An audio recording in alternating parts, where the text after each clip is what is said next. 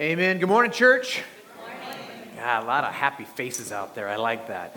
My name is Simon. If you're new, I'm one of the pastors here at Grace Hills, and we're glad you've joined us this morning as we are continuing our study in 1 John. We're past the halfway point, and we've been chugging into it.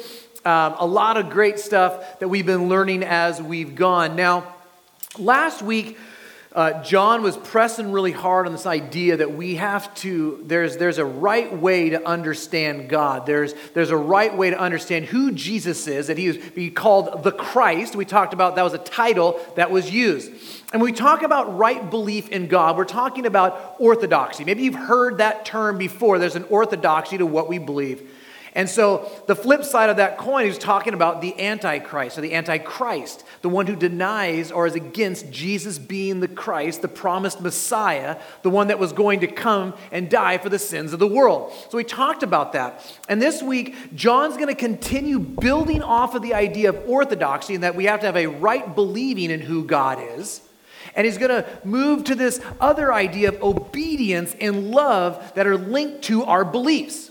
Now, hopefully you come here and every once in a while you learn a new thing, you learn a new word. But I want to use the word orthopraxy. It's actually the name of the sermon this week is Christian orthopraxy. And you're like, well, that's a weird word. What does that mean? Well, it sounds a lot like orthodoxy, doesn't it? It's the belief that right action is important as religious faith, or we would say right worship or right glory. It's this idea that what we believe and how we live are linked together. And we've talked a lot about that. What you believe is what you will do. And that's been a common theme that John has been working through in this. In the book of James, that section in James 2, 14 through 26, says that faith and works, right? That they're work together. That they're a part of who they are. Jesus would end up talking about a tree and its fruit and what that looks like. So it's not this weird, uncommon, abstract idea that just John is coming up with. But we see that also James is talking about it and that Jesus is talking about it. If they're all talking about it, chances are it's probably really important to who we are if we claim to be Christians. And so what I want to do today is I want to jump into 1 John chapter 2. We're going to be in verses 28 all the way through 3:10. That's going to be our text for the day.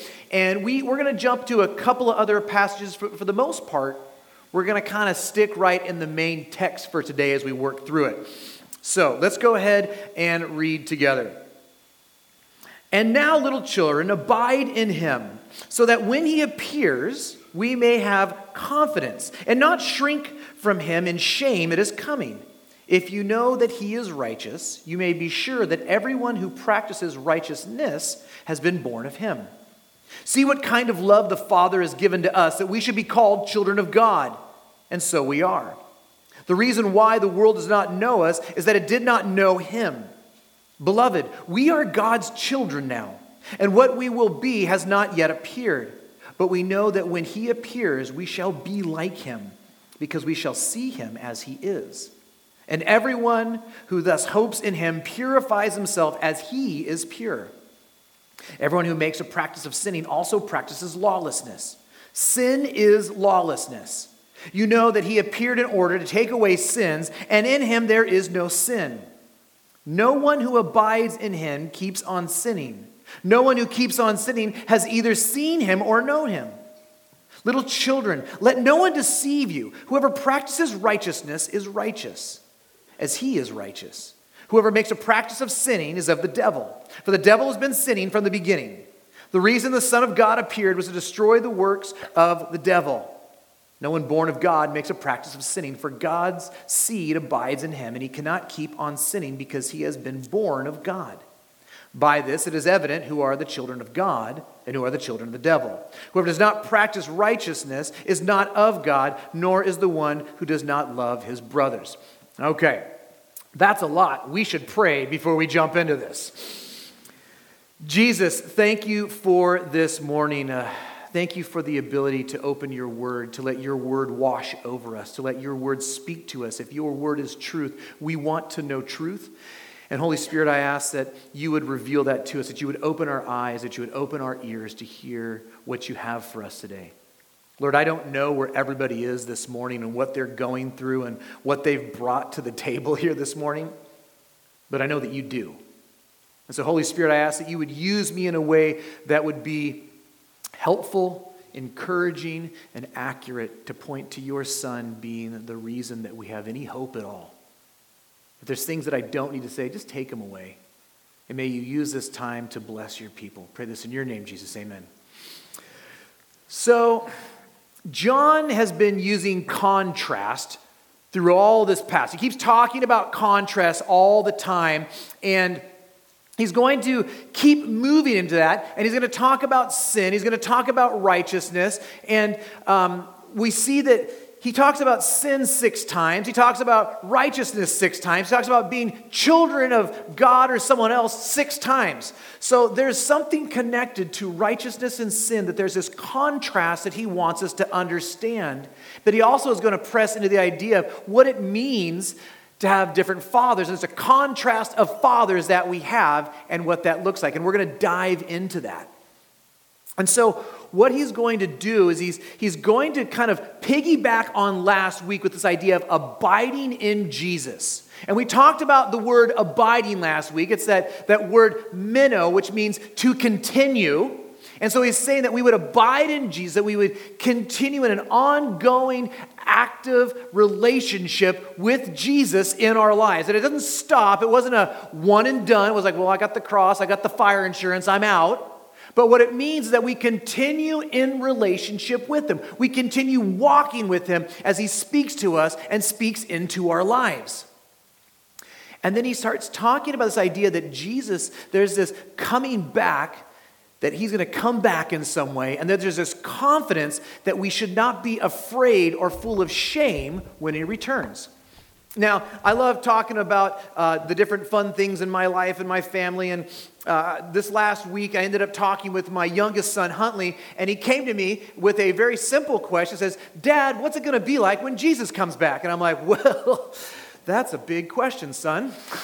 And there are many, many books written about that. And so I said, all right, let me give you the flyby, but I'm going to go back to my office tomorrow, and I'm going to bring a book back. It's got a bunch of charts that kind of help you see it a little bit better. And I was so excited because we sat down and we ended up reading Wayne Grudem's Systematic Theology together. And I'm like, this is the best story time I could ever have with my son.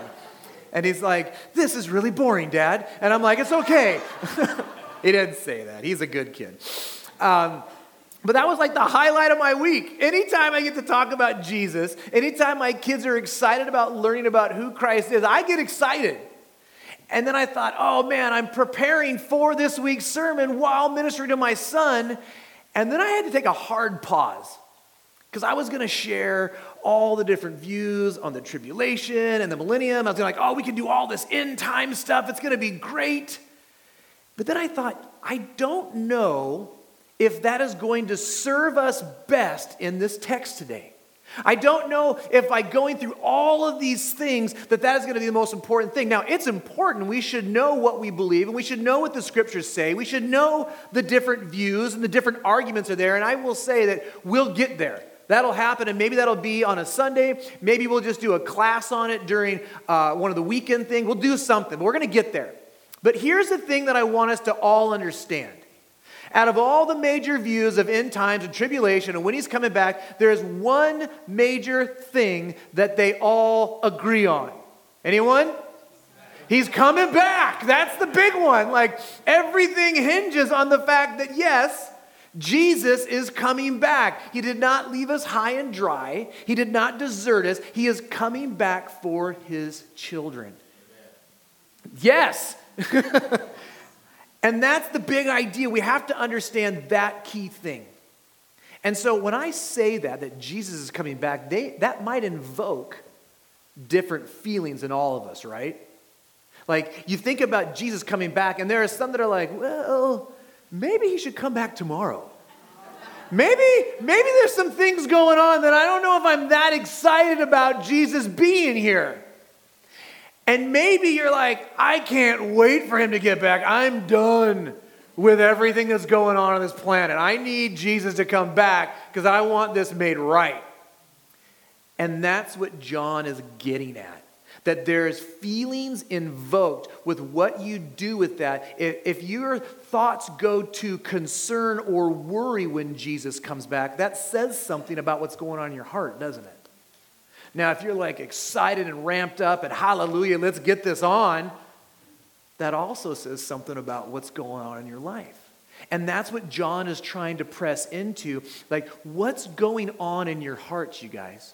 Like, what are you doing with the life, the new life that Jesus has given you that you get to walk in every day?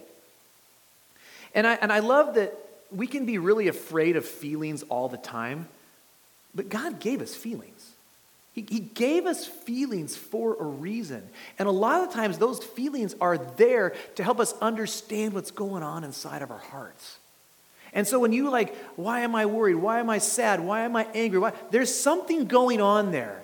And I would say this, He's given you that as a gift to explore what's going on in your heart, who He is, and what His Word has to say about it. And I'd say press into that. And then He says that everyone who practices righteousness has been born of Him. Now, at first glance, this can be a really weird statement. Like, so you're just telling me if someone does something right, if someone does something good, that they're born of God and they're in. Well, that's not what I'm saying. And that's not what John is saying either. See, the word righteousness is actually connected to living in accord to God's perfect standard. Well, here's the problem. Us being sinful people, we don't have the ability to do that. We lost that right when sin entered the world. Like, that was out the door. There is nothing good in us that gives us the ability to do that. So you're like, well, I know people that don't know Jesus that are really nice and that do good things. Me too.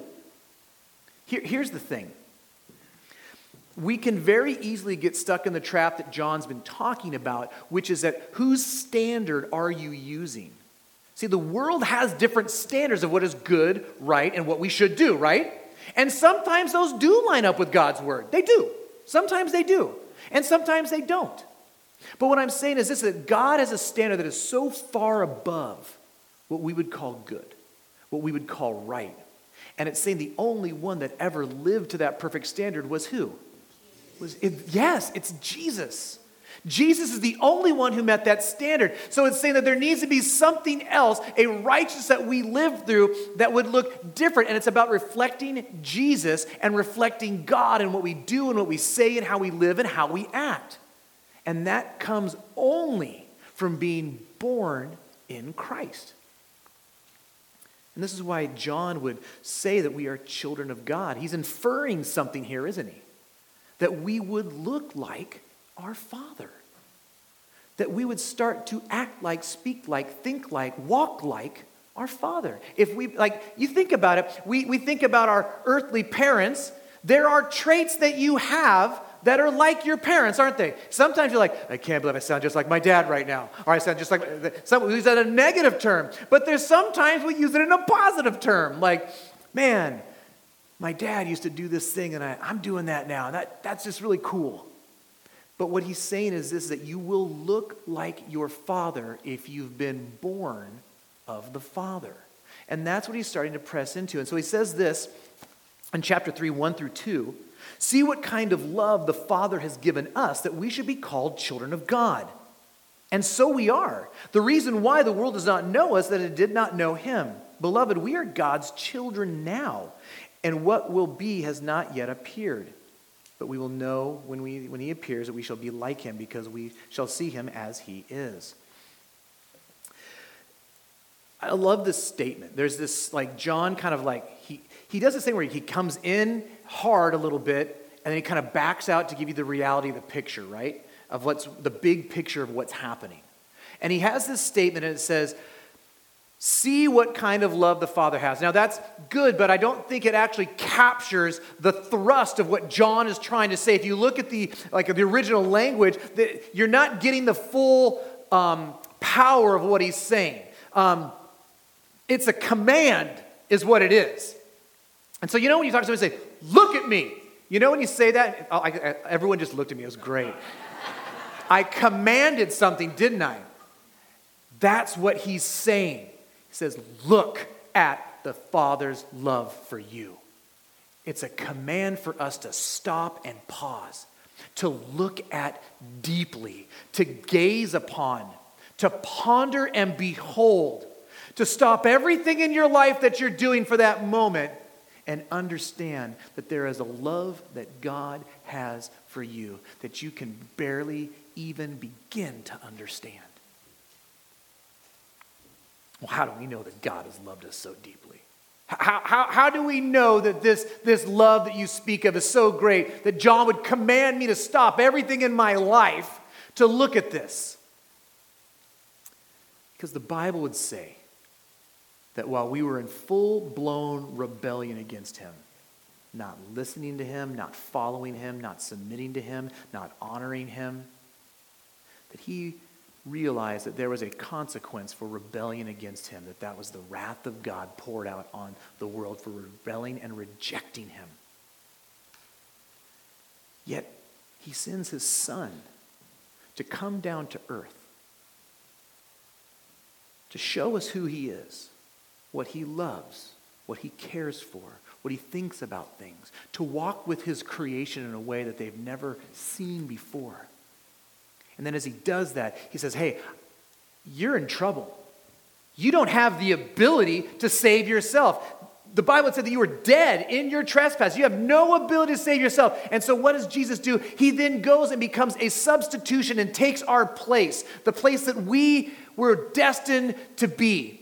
And he says, I will come. I will take that place. I will stand in your stead.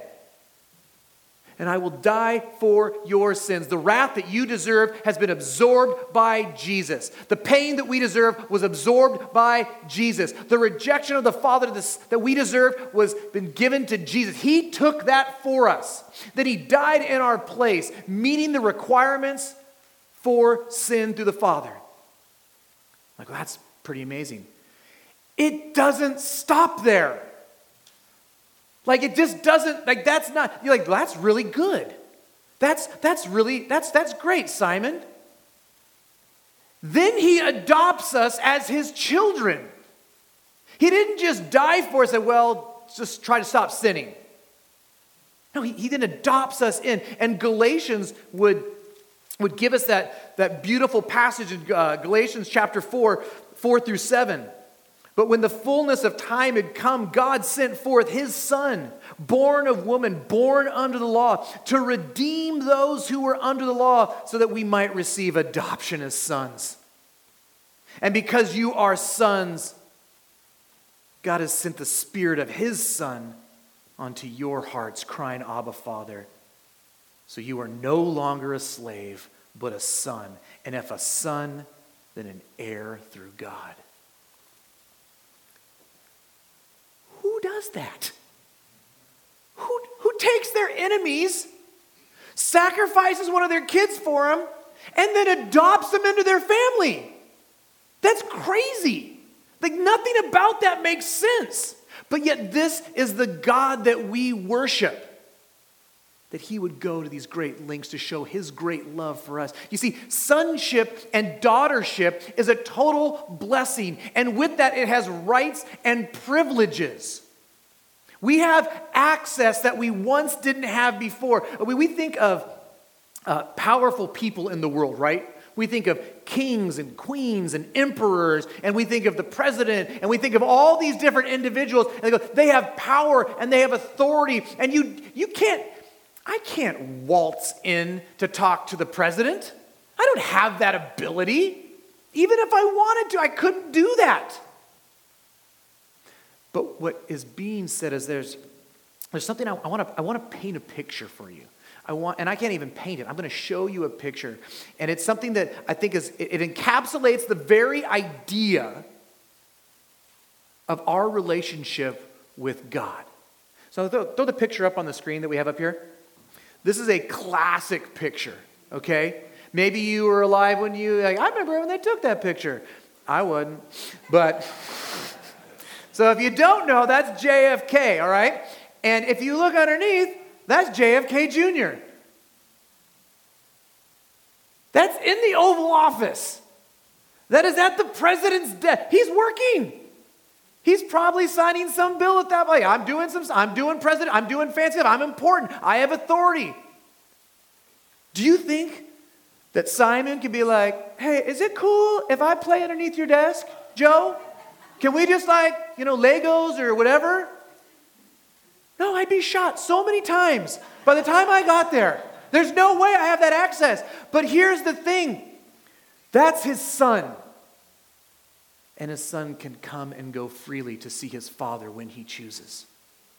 Do you realize this is the picture that we have with the God of the universe, so much more powerful than the president? So much more powerful than anyone in the entire world. And yet this, I want you to think, when you think about access with God, think about, that's you. You're down there. You can be in your Father's room. You can be about his business. And he loves you and welcomes you and allows you to do whatever you want to because he loves you. He cares for you. He welcomes you in. That's the picture that we have. This is the great love. This is the great love that we have from our Father. It says that we should not be called children of God, but yet we are because of his love. And John loves this idea so much. He literally says it twice. He says, because we are. Like you just said that, John. That's an unnecessary sentence. Because John is so amped about his access and relationship. That's what he's saying. And then he wants to help us understand the world does not understand this. The world doesn't get this. They don't know because they're not God's children. They don't understand this kind of righteousness. They don't understand this kind of love because they've never seen it before. I mean, think about this. You ever had someone who just I don't get why you do what you do as a Christian? That was my dad growing up. He just never understood anything I did. And he's like, and he would get mad at me sometimes for not doing what he did. And I'd say, well, Dad, God says that is sin. He's like, what? There was no compartment because he didn't have his eyes open to the truth. He didn't know what it meant to be a child of God. And it's funny, towards the end of his life, after he had made a commitment to Christ, he's like, I never understood growing up, Simon, why you did what you did. And I get it now. God's hand was on your life and he was directing. My dad's saying this. And I'm like, what? This is a miracle. This is crazy. His eyes were open. See, that's what he's saying, that if your eyes have been opened, this doesn't make sense. They don't recognize you. They don't recognize him. They don't understand what you're doing. Because God's righteousness is so different than the world's righteousness.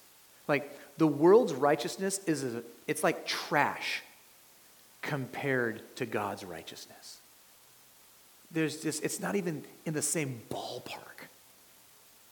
And then in verse 2, he's going to make this great statement. He said, beloved, we are God's children now. So that's a powerful statement because it's a present tense declarative statement. For those that have placed their life in the life of Jesus, that is now your standing. That is who you are. You are now children of God. We talked about it last week, this idea of doubting who we are and our security of salvation, that we don't have to because if we're a child of God, he holds us, he keeps us, and no one can take us from him. That's what he's saying. And he wants us to remember, don't forget who you are. And then he's going to shift back this idea of when Jesus comes back. He gives us this promise to look forward to, that we're going to see Jesus in his glorified state. When Jesus died on the cross, he rose again. As we get to Easter, we're going to talk more about that. That's going to be kind of a big deal. As we get there, but they saw him afterwards for up to 40 days as he taught them and walked with them. But there are these things that happened. He would show up in a locked room. Hey guys, it's what's going on? What are you doing here? How'd you get in here? He would come and go at different times. He would disappear at some points. He had this new glorified body that worked different than the body that we have now. It didn't have the same limitations that we have.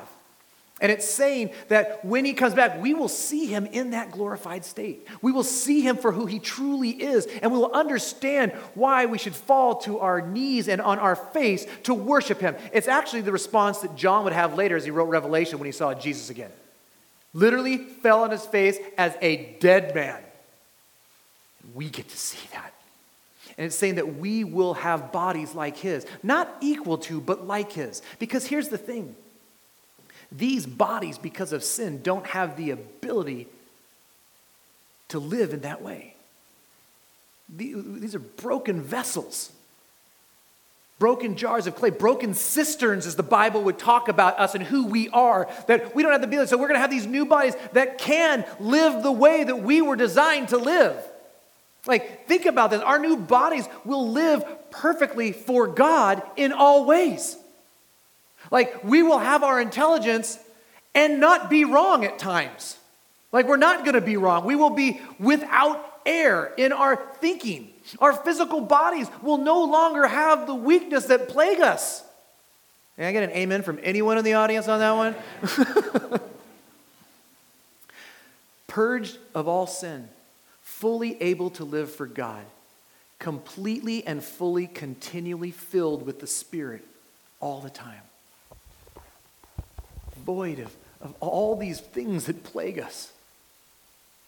See, we weren't able to live this way because of the effects of sin, but now this new body, we can live the way we were designed to live, which is why we need these new bodies.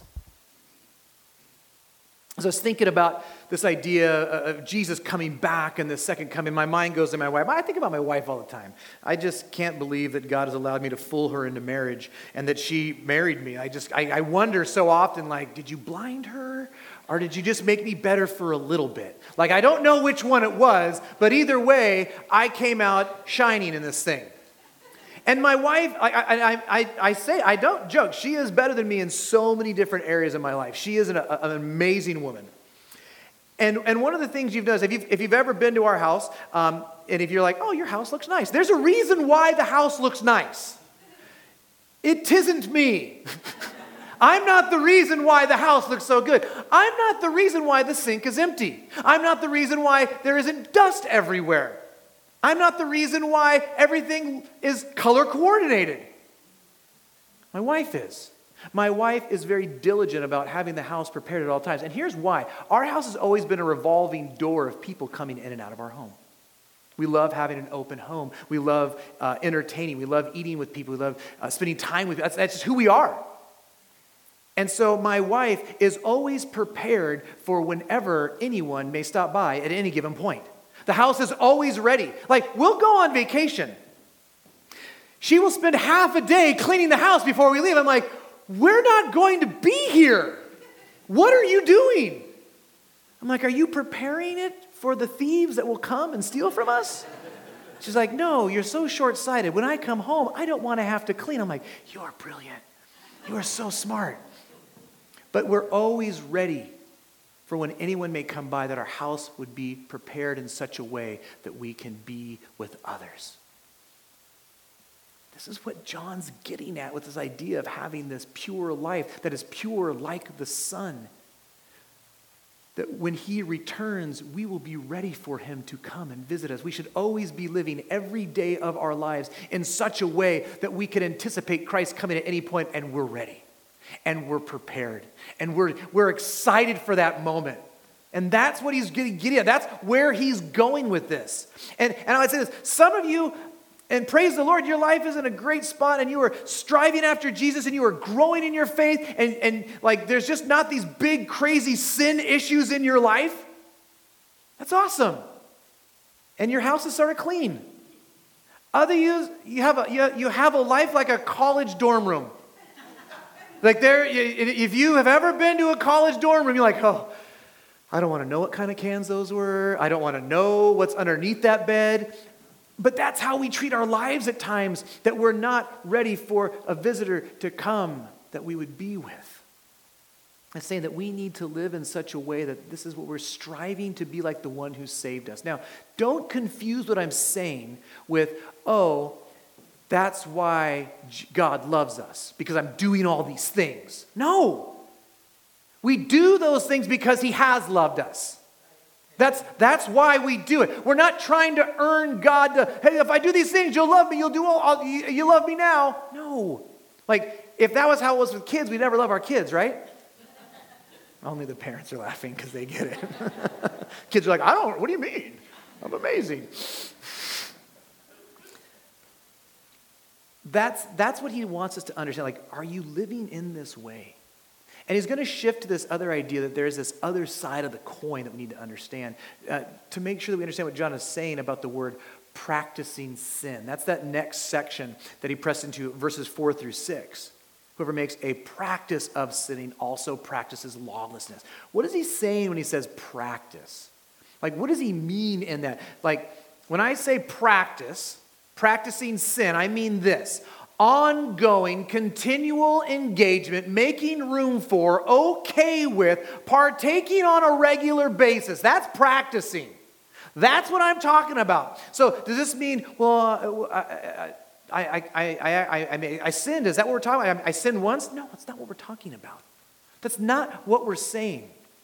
See, we know that there will be times when we sin. There will be times when we make mistakes, when we live out of the old life, when we live in that flesh that we were saved from. And how do I know that? Because it says so in John chapter 2. Chapter 2:1, it says, "My little children, I'm writing these things to you so that you may not sin." So, does he want us to sin? No. But if anyone does sin, we have an advocate with the Father, Jesus Christ, the righteous. So he said, if you do, we have an advocate. We have someone that speaks on our behalf, and it's his righteousness that allows that. And then it tells us how to do it if we do. In chapter 1, verse 9, if we confess our sins, he is faithful and just to forgive us our sins and to cleanse us from all unrighteousness. Do you see how righteousness is connected to who we are and how we live? So it's not if we ever sin, it's what we do with that sin. See, it's important to who we are in Christ with how we live our lives. The term lawlessness is connected to sinning. The definition I found that I really liked, I just thought it was just like a really well put idea. Bereft of God's guidance. I'm like, oh, that just sounds smart. So then I had to look up bereft because I didn't know what it meant. Which means deprived or lacking God's guidance. This is the idea of saying, I don't need God's guidance. I don't need God's word. I don't need to submit to God. I don't care what he says. I'm going to do what I want. This idea of practicing is the same idea that we use for sports. How do we get better at a sport? How do we get better at a hobby? By doing it on a regular basis all the time. That's what he's talking about with sin. Have you just said, this is sin? I know it's sin. I don't care. I'm going to say it's not sin. I'm just going to keep doing it. Forget it. I love it. It's great. It's fantastic. That's what he's saying. Is that the kind of sin that we have on us? Ongoing, continual. It's important to understand that John is going to give us the hope and the reason why we should not be partaking in sin. And he does it in verse 5. In verse 5, he says, you know that he has appeared in order to take away sins, and in him there is no sin. He'll actually restate this again in a different way in verse 8. Again, like we talked about this, John circles the idea, right? And he keeps hitting it from all these different spots. Jesus appeared in order to take away sins, and in him is no sin. He took away our punishment for our sins. He took away the control that sin has in your life, that we become slaves to these. And we talked about that in Romans 7 with Paul, right? Why do I do the things that I don't want to do, and the things that I don't want to do, the things that I do? You're like, that just sounds so wordy. It's super wordy. But if you slow down and read it, it's like him struggling. Like, I know what I want to do, but I can't not do it. That's what he's saying. It's that struggle. He took those sins away. He took away the effects of sin and the punishment of sin and the wrath of God because of sin. And we can't forget that it's sin that caused the separation between us and God. The very source of life that we have, the thing that allowed us to live, to be in harmony with God, that was stripped away when sin entered the world. It took it all. And that is the sin that Jesus died for on the cross in your place so you wouldn't have to be a slave to it. Do you really think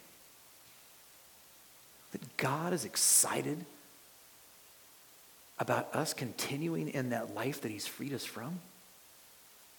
Do you really think he goes, that's so great. You just do you. You just keep living the way you want to live. No, he's like, I freed you from this. You didn't even know you were a slave and I had to free you. Proverbs would paint this really graphic, harsh picture.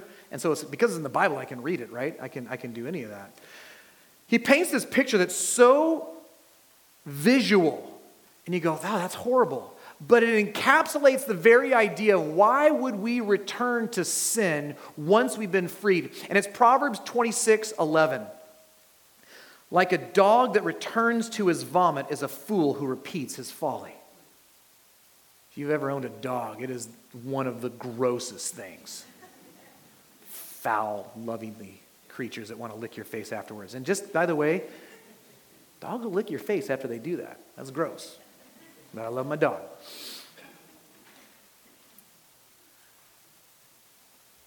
We look at this and we sort of chuckle.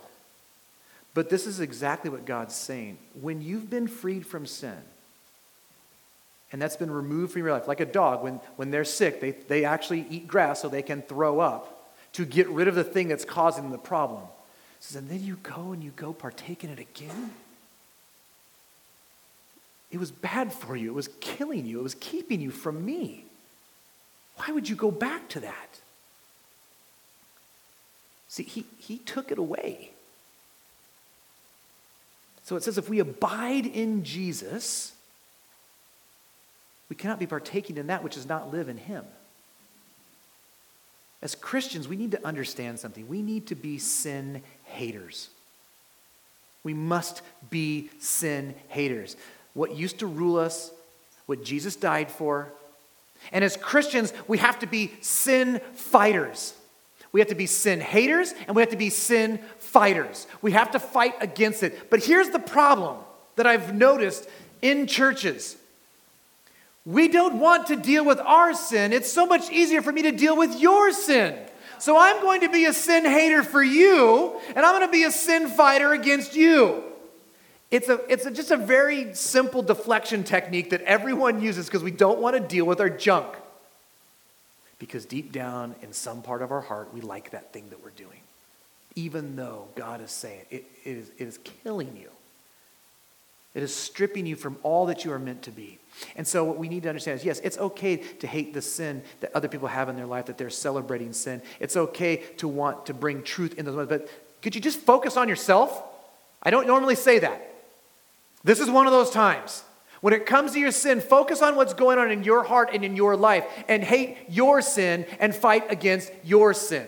That's what we need to be doing as Christians as we move through this world. Transformed hearts will live differently, and they will run after God and not after sin. Remember, you are a new creation. The old has passed away. And you have to start asking, what is my attitude towards sin? When you think of sin, are you very nonchalant? Whatever, I don't care. It's like cat owners. This is where I get myself in a lot of problems. Patsy, I'm not going to make eye contact with you. Cats are so cute and cuddly, and then they bite you for no reason. And they do, and they have those little needle teeth. And you're like, oh, they're purring. And then they just like, caca. You're like, why? Why would you do that? But I love you. That's what we do with sin. We think it's great, it makes us feel good, and then it bites us. But we just keep coddling it. Like, what is your attitude? Like, we don't own cats for that reason. Now, you may love cats. That's great. All I'm saying is this. What do we do with sin? What is our attitude towards it? Do we see it as something that's dangerous and want to get it out of the house? Get it out of our life? Or do we try to nurture and coddle it in some weird, bizarre way? John Calvin would say this when it comes to what we believe and how we live. Righteousness is not merely buried in our hearts. It also occupies our feet, hands, eyes, and tongues. I read that this week. I'm like, oh, it hurts right here. Because that's what I do, right? Oh, yeah. Righteousness in my heart. I'm righteous now. I don't want to live it out. That's hard. And that convicts me. That's why he's pressing so hard. He tells them that no one deceive you into thinking that sinning is okay. You got to remember, the people that were teaching this false doctrine, the Gnostic teachers, in that time would say that, well, only spiritual things matter and all physical things don't matter. So, hey, you can sin, it doesn't matter because that's physical. So just go ahead and sin it up, do whatever you want, and God doesn't care. Can I just say something that maybe you already know, but you might just need to hear? God is never okay with sin. Amen. Ever. We got to get that in our heads. Because if he was okay with it, then that makes him a bad father because he just murdered his son for us. He's never okay with sin. He never wants sin in your life. He hates sin in your life. He had to send his son to take care of that problem in your life.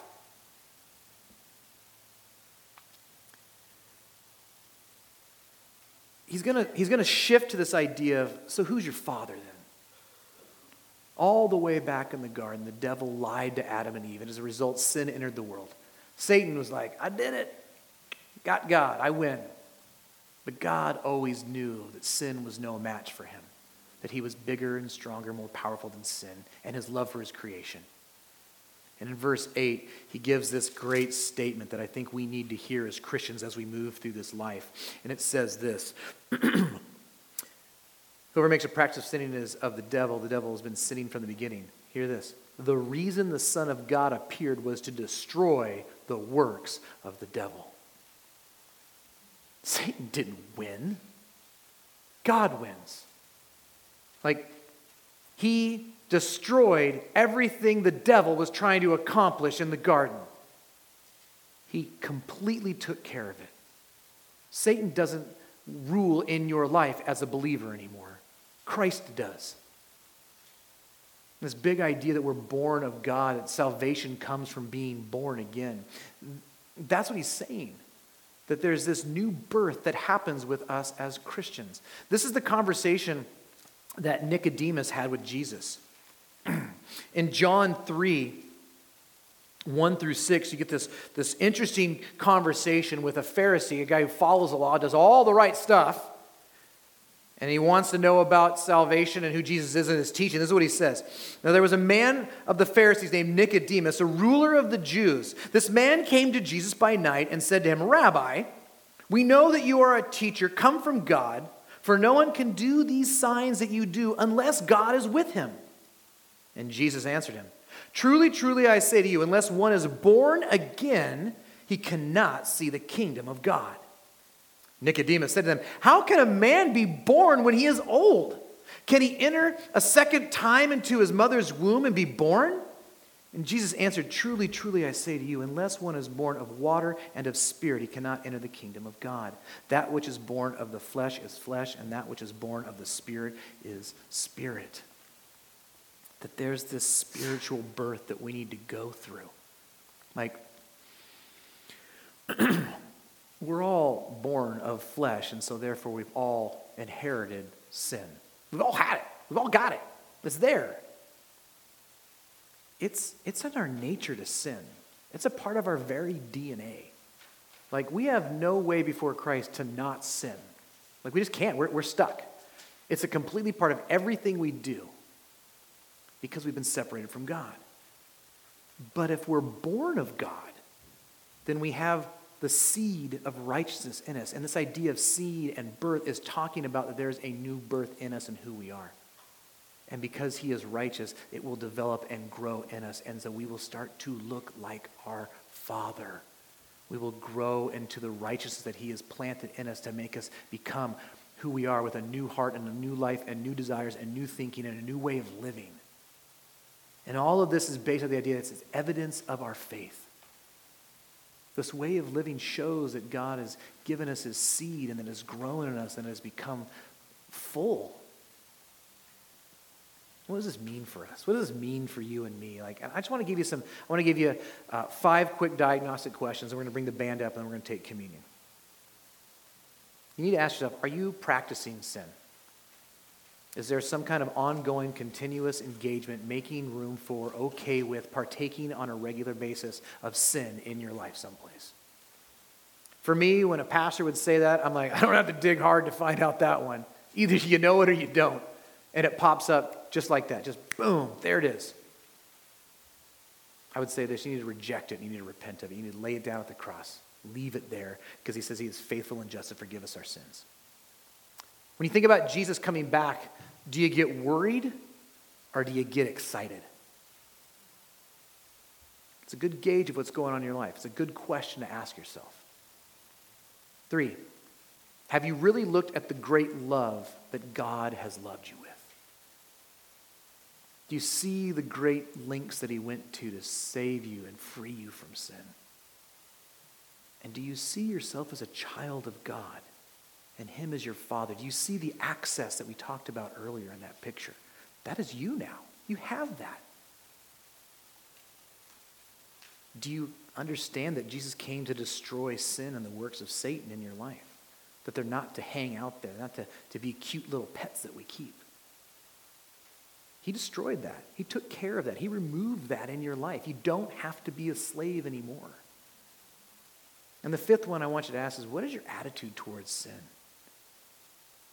Like when you think about it, what do you do with it? Do you hate it? Do you despise it? Do you reject it? Or do you kind of tolerate it? Do you kind of put up with it? Do you kind of embrace it?